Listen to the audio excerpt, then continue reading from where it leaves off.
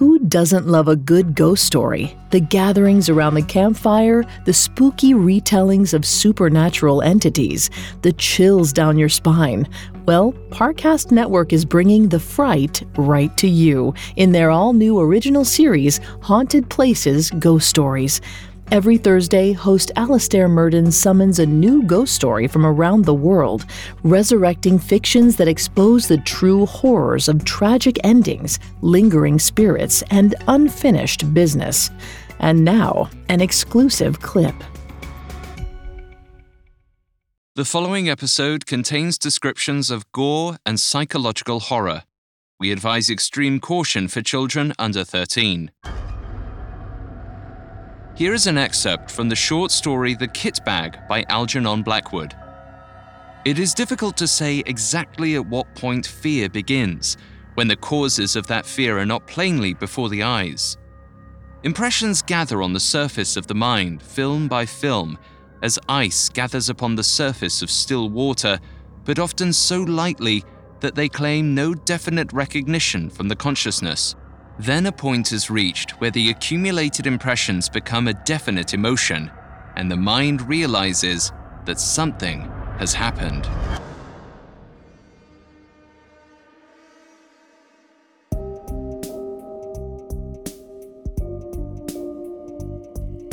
Hi everyone, I'm Alastair Murden, and this is the newest Spotify original from Parcast, Haunted Places Ghost Stories, a sister series to Parcast's Haunted Places.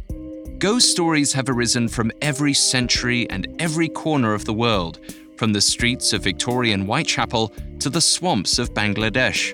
Whether seated around the campfire or curled up with a pair of headphones, we return to them time and again to feel our skin crawl and our hearts race. Each week, Ghost Stories reimagines a chilling paranormal tale from one of history's most sinister storytellers, told like you've never heard them before. You can find episodes of this and other Spotify originals from Parcast for free on Spotify or wherever you listen to podcasts. Today's story comes from the early 20th century English author Algernon Blackwood. It captures the mounting dread one feels at the cusp of a paranormal encounter. When the shadow stands at the corner of our vision, when we can still pray that it's just a figment of our imagination, before we look and see the truth that we are not alone.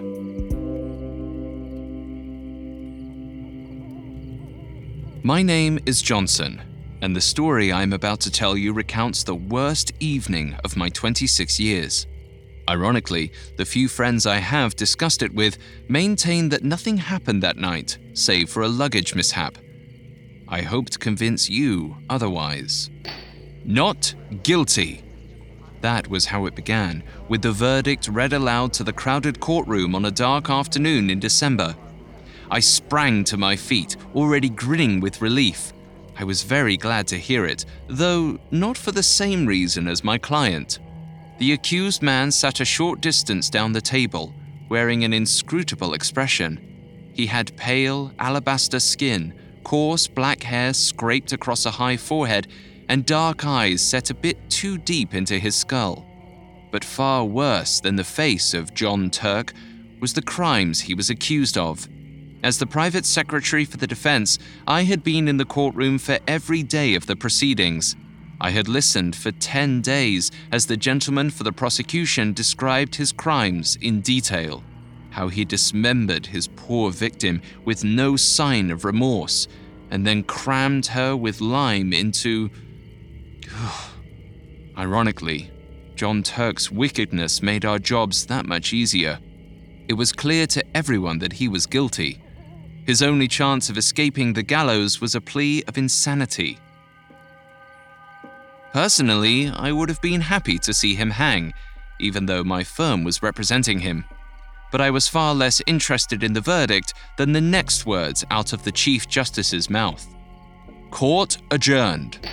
In no time at all, I was hurrying across the thoroughfare toward the offices of my employer to deliver the news. There was a chill in the air, and a soft snow had begun to fall. This only served to brighten my spirits further, reminding me of the holiday that awaited. This time tomorrow, I would be gliding through the Alps with a set of firm skis beneath my feet.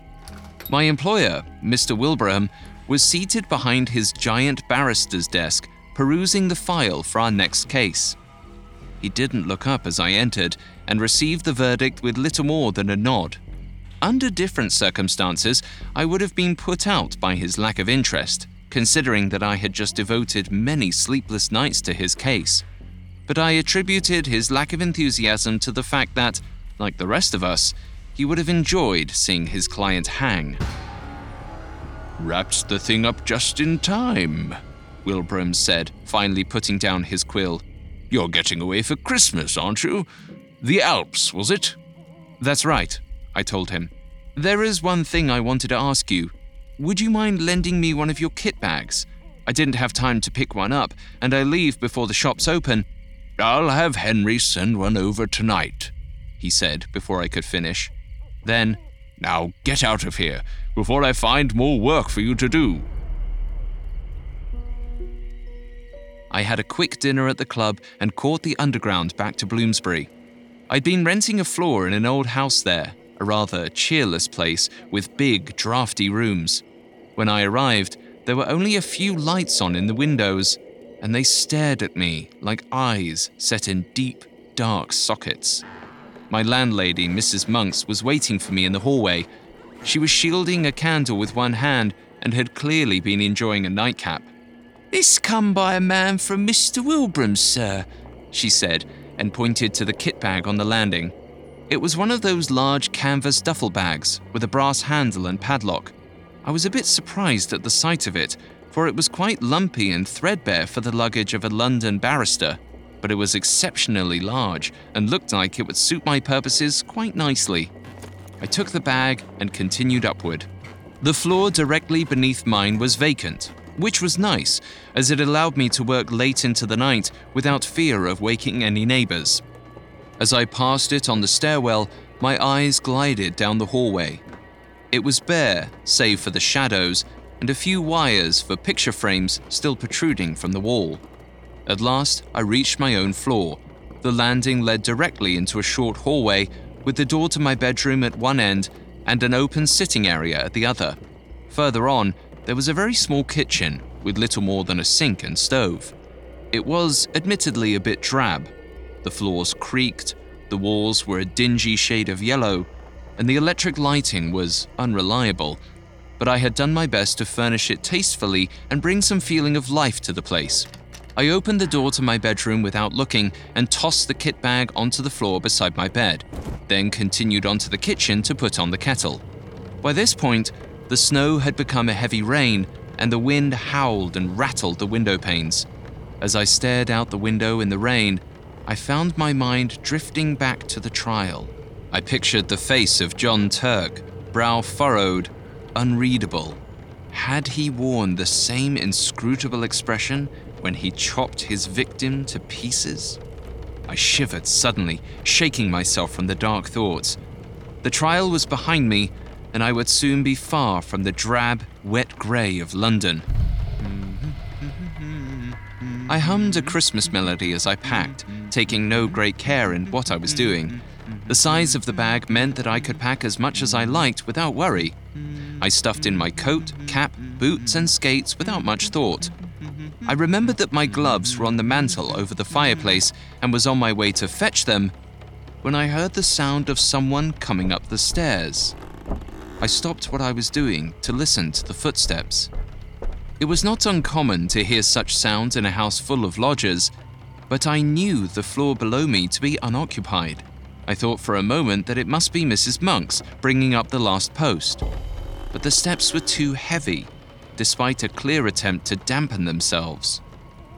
Perhaps one of my downstairs neighbors had missed their floor by mistake, I thought. Sure enough, the footsteps stopped on the floor directly below mine. I stood there on the landing, waiting patiently for the visitor to retreat, but I did not hear another sound. A shrill scream sounded behind me, and I spun around to see steam rising from the kitchen. The kettle was ready. I chuckled to myself, wondering at my foolishness, how I must have looked, standing at the banister and eavesdropping on the house like an old governess. I went to prepare my coffee and then returned to the bedroom to finish packing. The kit bag was 2/3 full by this point and stood upright beside the bed like a sack of flour. As I glanced at it in the dim light, the strangest impression came over me. The top of the bag was drooped over in such a way that the folds and shadows of the canvas took on the distinct impression of a human face.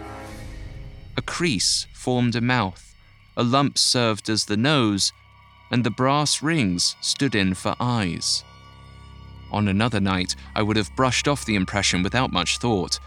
For who has not seen spectres or haunting visages in the knot of a hollow tree or the pattern of a carpet? The human mind is a treacherous thing, and when the wind howls at the proper pitch and the lights are dimmed, it will make ghosts out of whatever banal materials it has at its disposal. But my own mind had more to work with than most, it seemed. For the face in the bag was not just any face, but the one I was most determined to forget.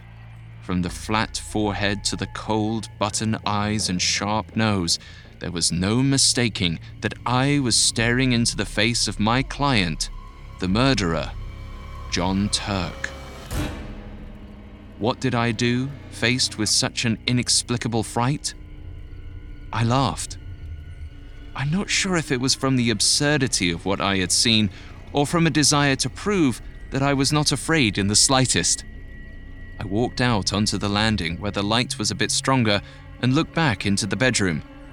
From this angle, I could see no eyes or mouth, but only a shabby old bag standing beside the bed. The face had stared not from the canvas, but from my own imagination. The house creaked noisily below me. There was someone on the stairwell again. Determined to see who it was, I darted to the banister and looked down. But the stairwell was entirely empty. I felt deeply unsettled. Part of me wanted to ignore it and go back to my packing, but I was sure that I had heard someone moving about down there. After a moment's hesitation, I hurried down the stairs to the floor below. The dim light of my own apartment was nothing compared to the darkness that awaited me. The layout was unfamiliar, a long hallway leading to 3 bedrooms. I opened the door to each one slowly, but found no one. It was unfurnished as I'd expected. There were not even curtains to hide behind, but my eyes lingered over every corner and shadow. My ears strained for any sound of the patter I'd heard before, but there was nothing but the wind howling angrily outside. I returned to the stairwell and called down to Mrs. Monks, asking if she had been up looking for me. There was no response. The house was asleep. Defeated, I headed back up. This holiday can't come soon enough, I muttered to myself as I climbed the stairs. A curious feeling of dread had settled over me that I could not seem to dismiss by envisioning white slopes. I was halfway up when my breath caught in my throat. Out of the corner of my eye, I had seen the distinct outline of a figure at the top of the stairs. Someone had just entered my apartment.